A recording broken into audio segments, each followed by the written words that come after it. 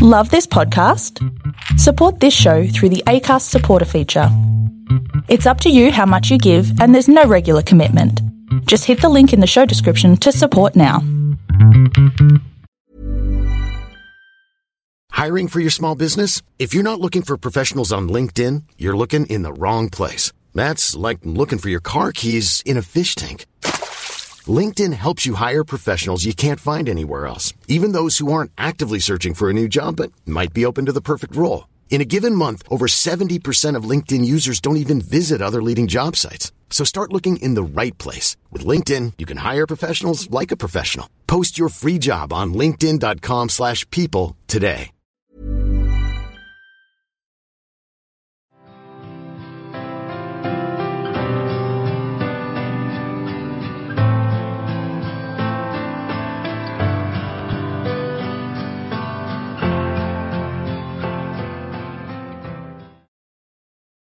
Welcome back to Loose Ends, a Singh family tragedy.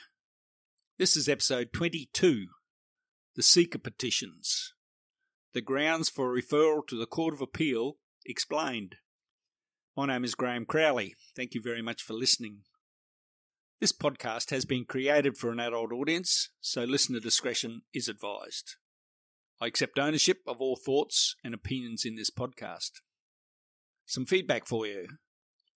Unfortunately, no one has been able to provide me with the link to Shirley Singh's Facebook page, which was mentioned in my interview with her. The claim Shirley made in the interview that Max Seeker described the cause of death in the television interview are patently inaccurate.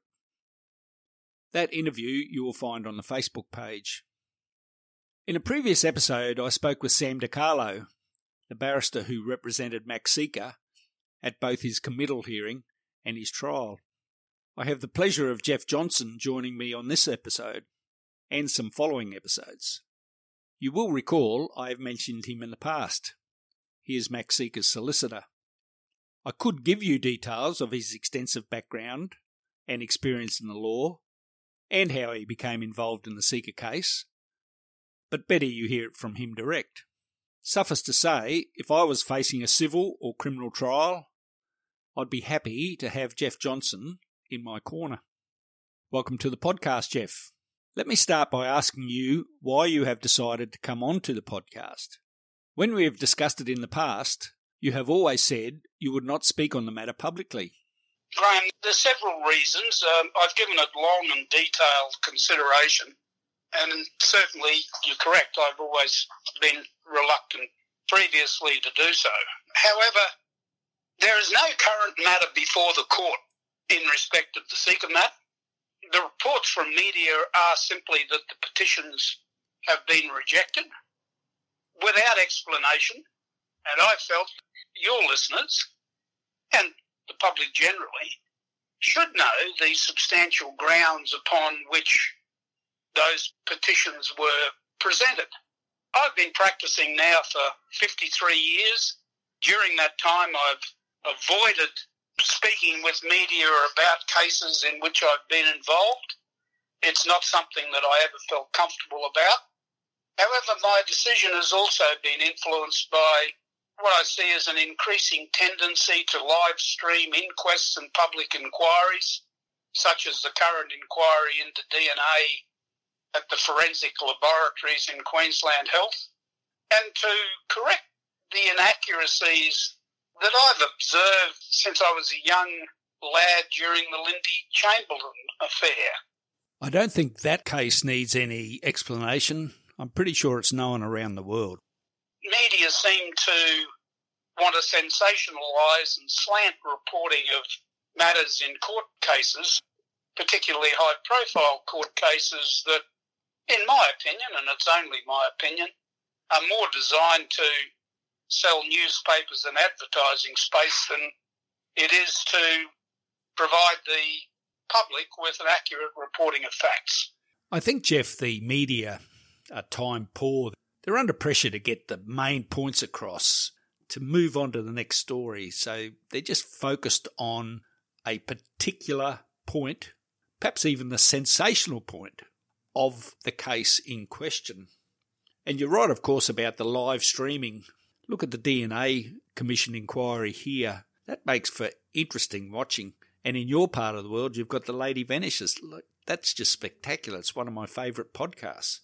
Watching that witness in the witness box is just incredible television. And listening to the podcast is also very entertaining. Well, that's interesting, Graham, because before the first petition was filed and before I knew or had any involvement with you, I'd been fortunate enough to know Alison Sandy quite well. I spoke to her concerning this matter, and at that stage she was contemplating that they might do a podcast with respect to the Seeker trial. As your listeners will hear as we get to the substance of the affidavit that supported the first petition, it was Alison that actually pursued some freedom of information matters concerning the Seeker trial, the results of which were quite handy. I mean, what she's done with the Lady Vanishes podcast is again a matter that's influenced me in deciding to come on your podcast. And additionally, what Hedley Thomas has done, both in relation to the teacher's pet and Shandy story, has been spectacular in the results achieved. And it just seems to me, for better or for worse, that's the way which things are heading. The public do have a right to be informed, and they have a right to be informed of the facts. Unfortunately, as will be seen from this case, governments are more concerned with covering their tail and denying the provision of facts to the public in circumstances where they should do otherwise. Yes, I couldn't agree more, Jeff. What Alison Sandy has done with The Lady Vanishes is nothing short of spectacular. Fortunate for me, she got tied up in that, and here we are, and I have the privilege of doing the Max Seeker podcast. Well, let me say at this juncture that I've also been impressed with what you've achieved in the Leanne Holland case. I mean, your podcast and your book obviously was an influencing factor in leading to the Court of Appeal on the second petition, ultimately overturning that conviction. After you contacted me, of course, I took the trouble of listening to that podcast and reading the book, and that was an influencing factor in my agreeing to provide the material that I delivered to you as a starting point. Thanks for that vote of confidence and support, Jeff. Yes, I agree. I believe podcasts are the future.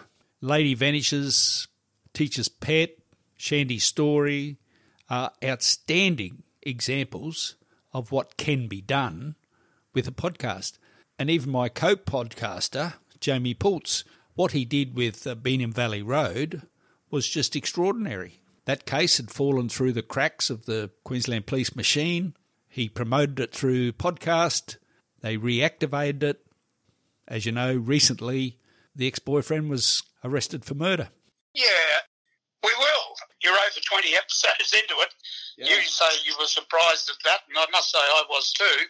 I agreed for you to do that from the Seeker point of view because after our initial meeting and discussion, I formed a view that you'd be independent and objective and form your own views, and I respect that.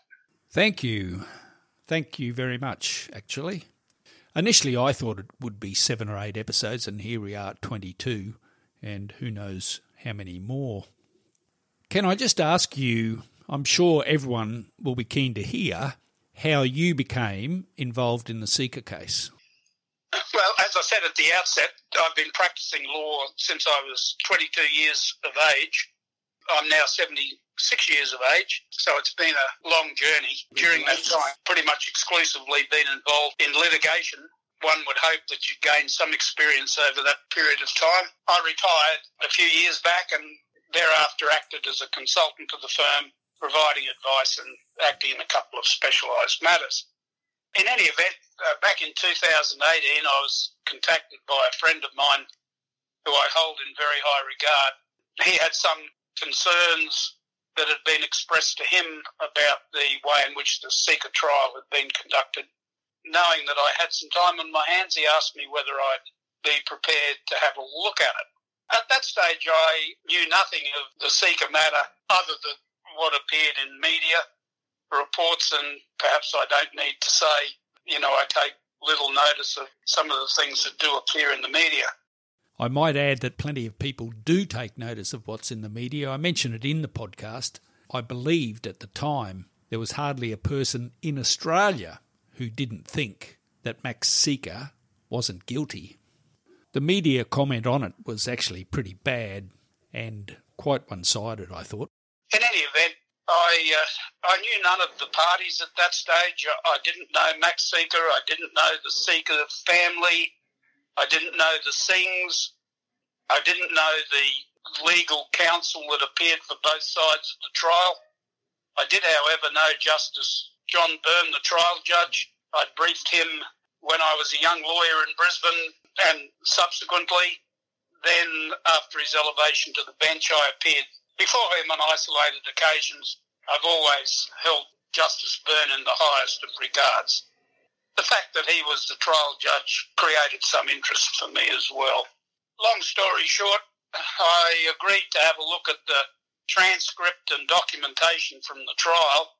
That was a task in itself. The committal hearing ran for 90-odd days and the trial for 70-odd days, so it took considerable time to delve into those matters initially.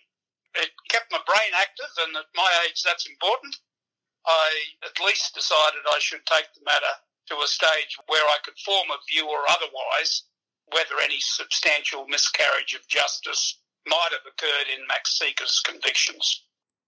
Yes, Jeff, I can vouch for the mountain of documents to read, absorb and understand. And I might add, your understanding of the complexities of this case are astonishing, and the work you've done is nothing short of incredible. As I understand it, solicitors are expected to do some pro bono work from time to time. Have you done much pro bono work in your career, Jeff? And anything as complex and as large as the Seeker case? Graham, over that number of years, yes, I have done quite a number of pro bono matters. I had two rules. Number one, people would need to be in a position where they couldn't afford to pay, and number two, their position would have meant that had somebody not taken up their matter, they would have been left without any recourse to seek justice. And so I've done that, but nothing on the scale of the Seeker matter. Nothing that involved that quantity of transcript and documentation and the requirement to spend thousands of hours in sifting through that to try and come up with an objective and balanced view as to what happened at the trial.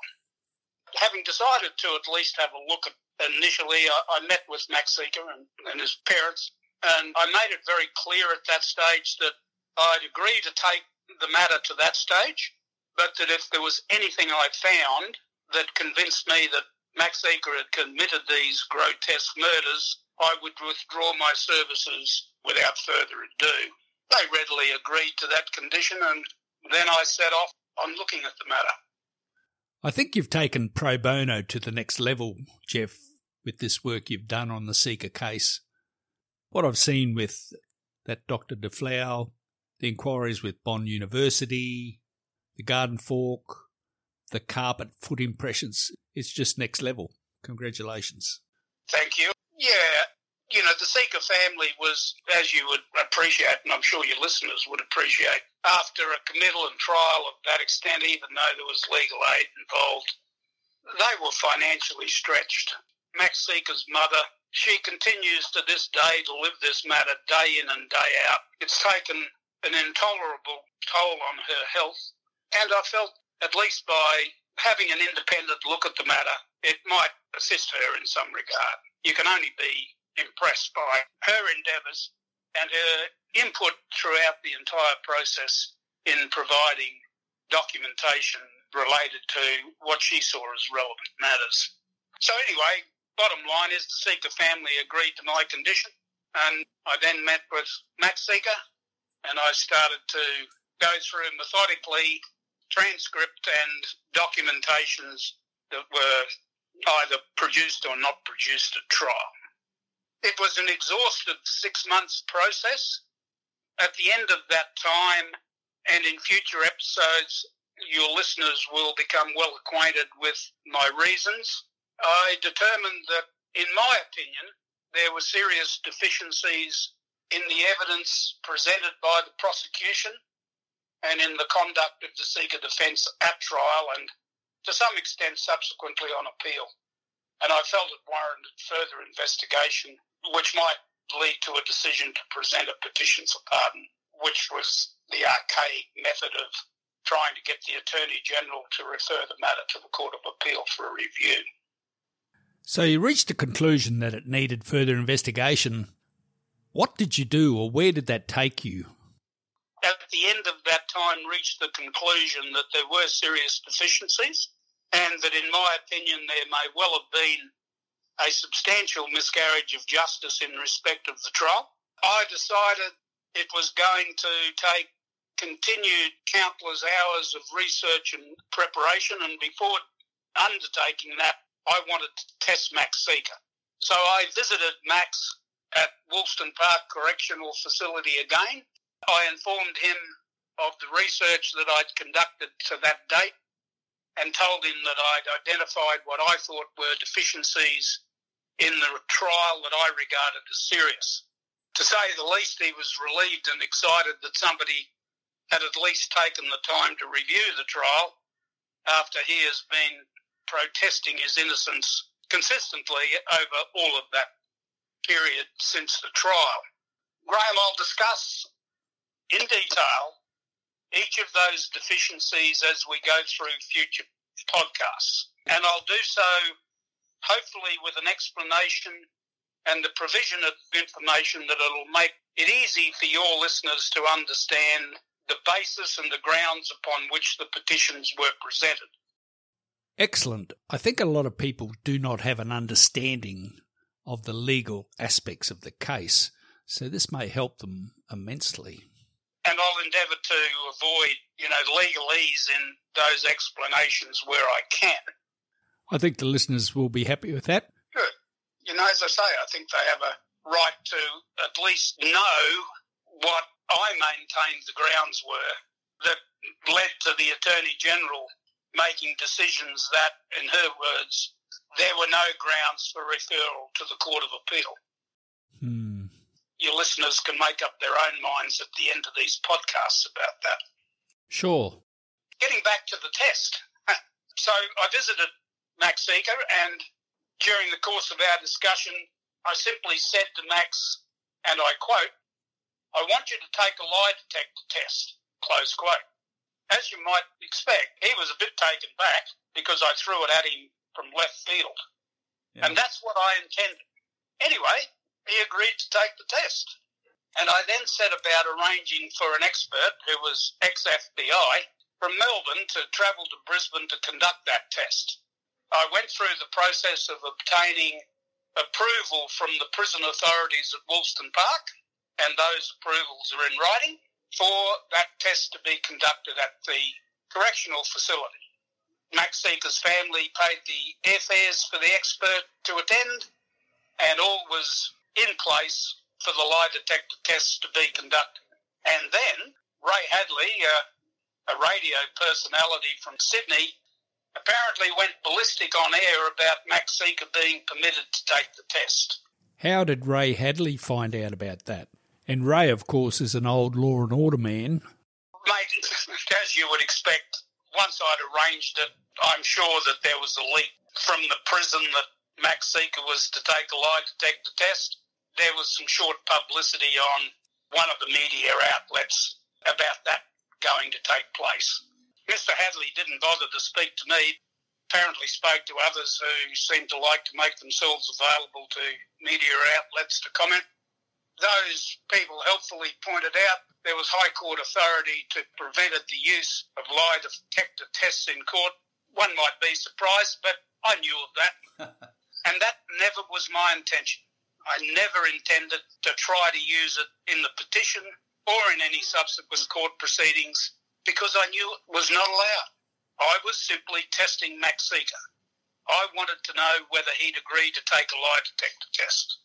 Anyway, Mr. Hadley, during his statement on radio, said that the solution was that he would contact some Queensland government minister that he'd recently met to have the test stopped. The very next day, I received emails from prison authorities then refusing to allow Max Seeker to take the test.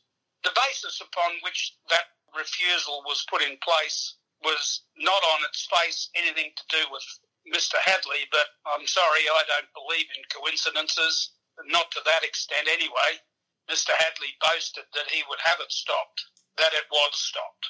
It wasn't my preference. Max Seeker had agreed to take the lie detector test, so on that basis I concluded that he passed the test and I would continue toward determining whether a petition for pardon was the appropriate course. Ah, very interesting. Thanks, Jeff. I'd like to ask you about the DNA evidence, Jeff. We've discussed it from time to time and the problems you've had with Queensland Health and the pushback you've received from Queensland Health. Can you just give us an overview of how the DNA evidence impacts on the Seeker case and whether the current DNA inquiry in Brisbane impacts on the Seeker case? You know, as listeners who may be following the live stream would know, the Commissioner currently has been involved in public hearings relative to 2018 to the current time. And obviously that's well after Max Seeker's trial. That being said, and I think you have told your listeners about this previously, since 2019 I've been corresponding with Queensland Health to obtain notes, documents and information required by a forensic scientist employed by the Seeker family. I've also provided copies of that correspondence and correspondence itself to the Attorney-General, but without result. They have simply said they were seeking legal instructions, ignored my requests, but the bottom line is nothing's been forthcoming. Yes, an amazing situation. Two things arise, well, maybe more than two things, but what arises out of that is this. Hey, it's Ryan Reynolds, and I'm here with Keith, co-star of my upcoming film, If, only in theaters May 17th. Do you want to tell people the big news? All right, I'll do it. Sign up now and you'll get unlimited for $15 a month and 6 months of Paramount Plus Essential Plan on us. MintMobile.com/switch. Upfront payment of $45 equivalent to $15 per month. Unlimited over 40 gigabytes per month. Face lower speeds. Videos at 480p. Active Mint customers by 531.24 get 6 months of Paramount Plus Essential Plan. Auto renews after 6 months. Offer ends May 31st, 2024. Separate Paramount Plus registration required. Terms and conditions apply if rated PG. Firstly, Max Seeker has always said to me he would not be looking to restrict my inquiries in any direction, and nor would I have accepted any such instructions from him. He readily agreed to my raising issues relating to the DNA because, as he said to me, Jeff, I didn't commit these murders, so I've got nothing to fear from DNA evidence. There was a vast number of DNA tests that came back insufficient material or insufficient evidence of DNA, and it related to a number of matters, two of which I'll just briefly refer to now. One was the garden fork. On the handle of the garden fork there appears to be DNA that is said not to be Max Seeker's, but insufficient to identify who it might have been. That, of course, assumes that you accept the garden fork was the murder weapon, and I'm quite happy to state publicly I do not accept that proposition. Well, I know you've had your say, and we'll get to that in the course of future podcasts. Finding a so-called weapon in such a prominent position after 15 days with the involvement of 7 scientific officers and others in the search tends to defy the imagination. Anyway, I'll deal with that in more detail at a later point in time. Yes, I look forward to discussing the garden fork with you in depth at a more appropriate time. Yeah. Second issue, and perhaps this is not so obvious. You'll recall that evidence was given of the appearance of this blackened footprint on carpet at the bottom of the stairs. You have done outstanding work in relation to that carpet and those footprints, Jeff Johnson. Thank you, and I'll go into that in some detail later too. The actual first footprint that was uncovered, the significant footprint, if I may put it in those terms, never ever, as far as I can recall or have found, was subjected to DNA testing. And it's interesting to note that the scientist who gave evidence in respect of testing for chlorine and bleach in other footprints made the statement to the court that he was never allowed anywhere near impression number one. Go into greater detail, that becomes a relevant issue with respect to DNA testing as well. Do we know why that scientist was not allowed anywhere near impression one? It seems rather bizarre. No, and the judge makes comment on that in his summing up, and again, I'll take your listeners to that in due course. And just while we're on that, Jeff, I noted that one of the scientists suspended during the DNA inquiry was the scientist who gave evidence at the Max Sica trial, Justin Howes.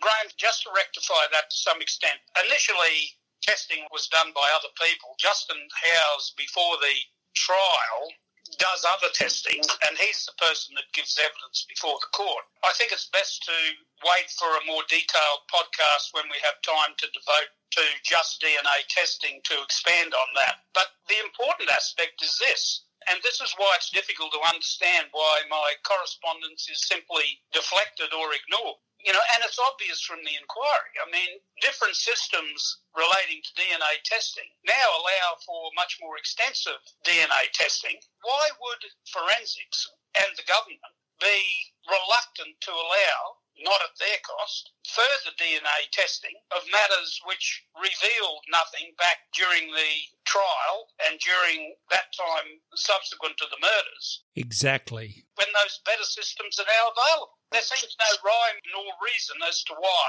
they wouldn't agree to that. And in fact, let me just add, there's provisions in our law, and again I'll deal with it in more detail later, which require ongoing disclosure of matters relating exculpatory matters, matters that might tend to show that Max Sica didn't commit these murders, and they're ongoing while ever Max Sica is still alive, okay? So basically you're saying the Queensland Health Department and the Attorney-General are ignoring you and ignoring the law. Well, they're certainly ignoring me, and I've written to the DPP and the Attorney-General and the Crown Law pointing out the provision relating to ongoing disclosure exists. I mean, there's one other aspect to that. There were a couple of unidentified fingerprints. Yes. And they're still unidentified to this day. One would think there might be an obligation to check those fingerprints to see whether anybody's appeared on databases in the 10 years since Max Sica's convictions. I'm just ignored. And there's no cooperation and no discussion coming from the Attorney-General or those that advise her. Jeff, can you tell us about the petition, please, that you presented to the Governor-General for a pardon for Max Sica? All your listeners at this stage would know is what the media have reported, and that is that the petitions have been refused. What they probably won't understand at this stage, the current legal position in Queensland is that the Attorney-General has basically an unfettered discretion to refuse to refer those petitions to the Court of Appeal, that she doesn't have to provide any reasons for doing so, and perhaps more importantly from a lawyer's point of view, there is no judicial review currently available to challenge those decisions. Now what that means, Graham, as I see it, and others may have different opinions, is that once you get past an appeal process, if evidence then comes out of the woodwork, evidence has been manufactured, the court has been misled with respect to the giving of evidence, other evidence, fresh evidence arises which tends to be exculpatory, any appeal to the Attorney-General that's generated by a petition for pardon is likely to be simply refused because there's no accountability or transparency. She doesn't have to give reasons, and she doesn't have to account for her refusal in a court of law.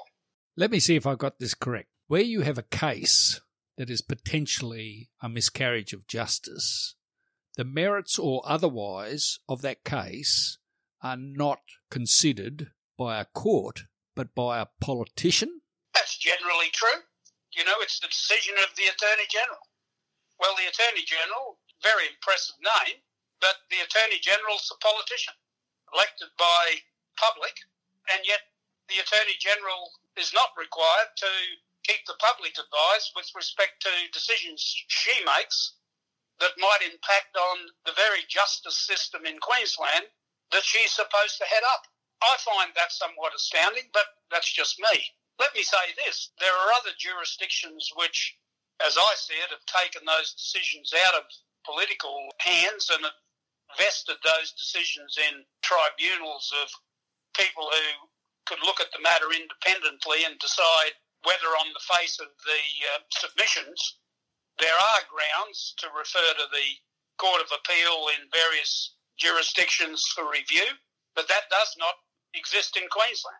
Hopefully, at some stage, the legal profession as a whole may put pressure on the government to make those decisions independent rather than perhaps being driven by political considerations rather than legal considerations. I couldn't agree more.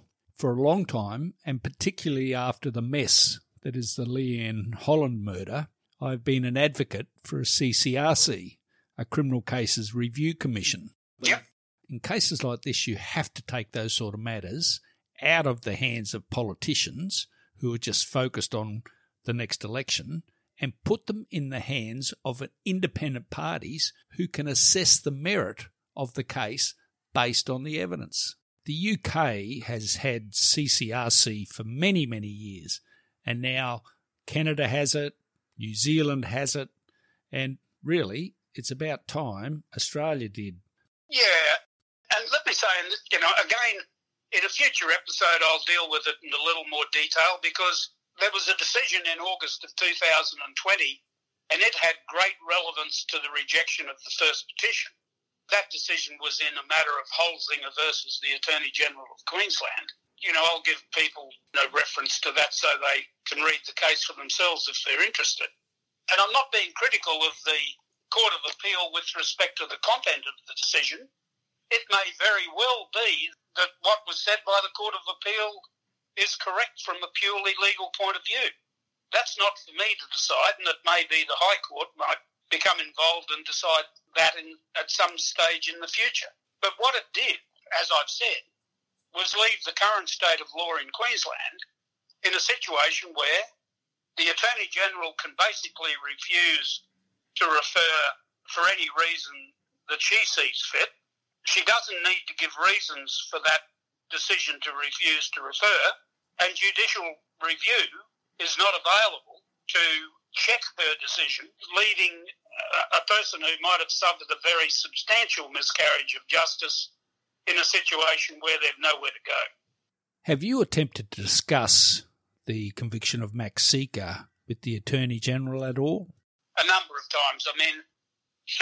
I took advice from other members of the legal profession during the course of preparing petitions and the like, people that I've known over the years for whom I have a great deal of respect. And some of that advice was, Jeff, you need to liaise with the Attorney-General and those advising her and tell them that you'd like to come and talk to them about this matter, because when they hear the grounds from you, rather than reading it on paper, it increases in its effect. From a very early point in time, I raised in writing my availability to meet with the Attorney-General or those advising her to discuss the contents of the petition, or alternatively, if they had any questions concerning those grounds, to reach out to me, and I would certainly answer those questions. If they had any evidence or information which countered the grounds that I'd raised in the petition and supporting affidavits, please advise me so that I can take that into account in considering where this matter might go. No response. No effort to do that. There's been no discussion. I've never spoken to the Attorney-General. I've certainly spoken those advising in Crown law, but not in respect of any substance as regards the grounds of the petition. They don't want to discuss it. I think I know why, Jeff. I don't understand the downside of that. I mean, those discussions could be confidential. There's no reason for them to be published, unless it was required. If they had actual evidence, irrefutable evidence that Max Seeker committed these murders, why not tell me? Why not reach out and have those discussions? maybe I'm oversimplifying the matter, but that's my view. Interesting, Jeff. Interesting. You mentioned that you had a 53-year law career. I wonder if you could give us some more details of that. Yeah. The bulk of that time I've always done litigation work. I've done a number of what you'd call, long and complicated cases during that period of time where I've instructed counsel and in some instances made appearances myself. I did a large case in the Solomon Islands where I was admitted as a barrister for the purposes of running a complicated judicial review matter arising out of mining prospects in the Solomon Islands. You didn't come across Joe Cool while you're over there, did you? I didn't, but, I found your podcast very interesting considering what you found out. There's lots of stories out of the Solomon Islands. Anyway, I can understand your listeners might like to at least know that my experience over those years allows me to be independent and objective in presenting the petitions on behalf of Max Seeker and in participating in this podcast. And one thing I learnt over those years is the importance of documentation in respect of litigation. Generally, if you want to check what a person is saying in evidence verbally, if you've got a document, it's sometimes amazing what those documents reveal. I couldn't agree more with that, Jeff. At times, I've compared the Seeker case with the Holland case, and there are actually a lot of similarities with it. And I'm currently scripting my next episode, and it just happens that I'm talking about that exact subject where there's a witness who can be corroborated by the paperwork that she had. Yeah, just a couple of instances. Back in the 80s, I was involved in instructing Mr. Frank Connolly of counsel in the trial of Brian Maher for tax fraud. That case went for 6 months from memory. It involved thousands and thousands and thousands of documents. Mr. Connolly was a grand old barrister who only specialised in criminal law. He admittedly didn't have any background in commercial litigation that I was aware of, and so he agreed to rely on me with respect to the cross-examination of the some 40 accountancy witnesses during that trial, and I was directly involved in drafting submissions on various matters during the course of that trial. During my 53 years, I've had 3 High Court appeals, and my firm instructed in the last case taken to the Privy Council in London before the Privy Council got to the stage of not hearing further appeals from Australia. One of those High Court appeals was in connection with the Maher trial. The defendants in that trial were only ever convicted of 2 of the 23 charges brought by the Crown, and the High Court ultimately overturned the conviction in respect of Maher on one of those charges. So, as I say, I learnt the importance of conducting litigation where there is voluminous documentation and the importance of taking the trouble to examine that documentation and not just put it to one side. Just one further example of the ramifications of relating to the documentation. Some years back, I was referred a client who had a settlement of property matter before the family court.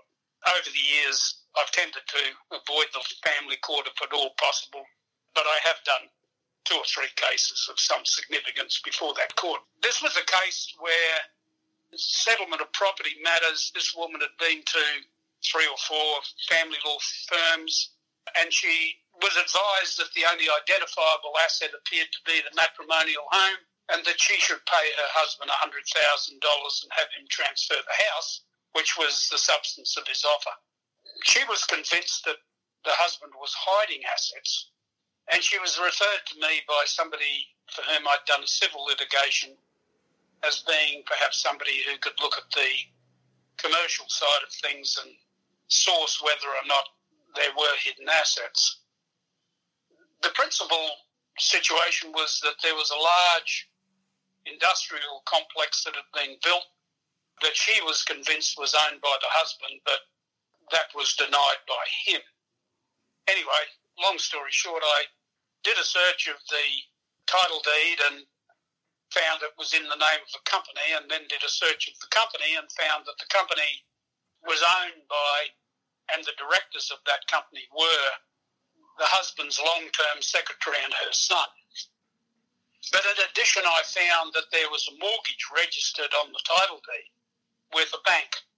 I'm sure probably most of you listeners know that if you go to the bank to arrange a loan, the bank manager generally takes notes and records details of the application for the funding from the bank. So I made application to the family court for what's called third-party disclosure against the bank, and the family court granted that application. Lo and behold, we get the notes from the bank manager. A significant note said, I'm advised by the husband, he has arranged for the title deed to be put into the name of the company, and the company is controlled by his secretary and her son. But he's done that because of the family court proceedings being brought by his wife for settlement of property. And once those family court proceedings are concluded, he will arrange for the property to be transferred back to his control. Full stop. You can imagine that put the cat amongst the pigeons. All I can say is that my client out of that, because of those documents, received a settlement well in excess of $1 million rather than the $100,000 that she was being told to pay him for a transfer of the matrimonial home. Good job, Jeff. I'm only raising that just to show that the documents in the Seeker case are really important, and that will become more evident as we proceed with future podcasts. Well, thanks, Jeff. I think we've covered all the subjects that we aim to talk about today, and as you've said, we can pick this conversation up next time. Thank you. Yeah, okay, well, we've made a start. Hopefully your listeners will find it informative and at least get a balanced view as to what grounds were raised with respect to the petitions that were simply dismissed by the Attorney-General. That's it for episode 22, the Seeker Petitions, explaining the grounds requiring referral to the Court of Appeal. Please join us in the next episode where we continue to explore the legal ramifications of convictions and attempts to have the matters dealt with by the Court of Appeal. Jeff is going to discuss why the Attorney-General should be referring matters to the Court of Appeal for review. If you follow the podcast, you will be advised when a further episode is released. Please rate and review the podcast for me if you can. It does help spread the story. If you like the podcast, please tell your family and friends. If you have questions, information or feedback, you can contact me via the Facebook page, which is Loose Ends, the Singh Family Tragedy. My email address is looseends2003@outlook.com. This podcast was made possible with the grateful assistance of the Acast Creator Network, Music Before I Go by RKVC. You'll find all my contact details in the show notes at the end of each episode. Thanks again for listening.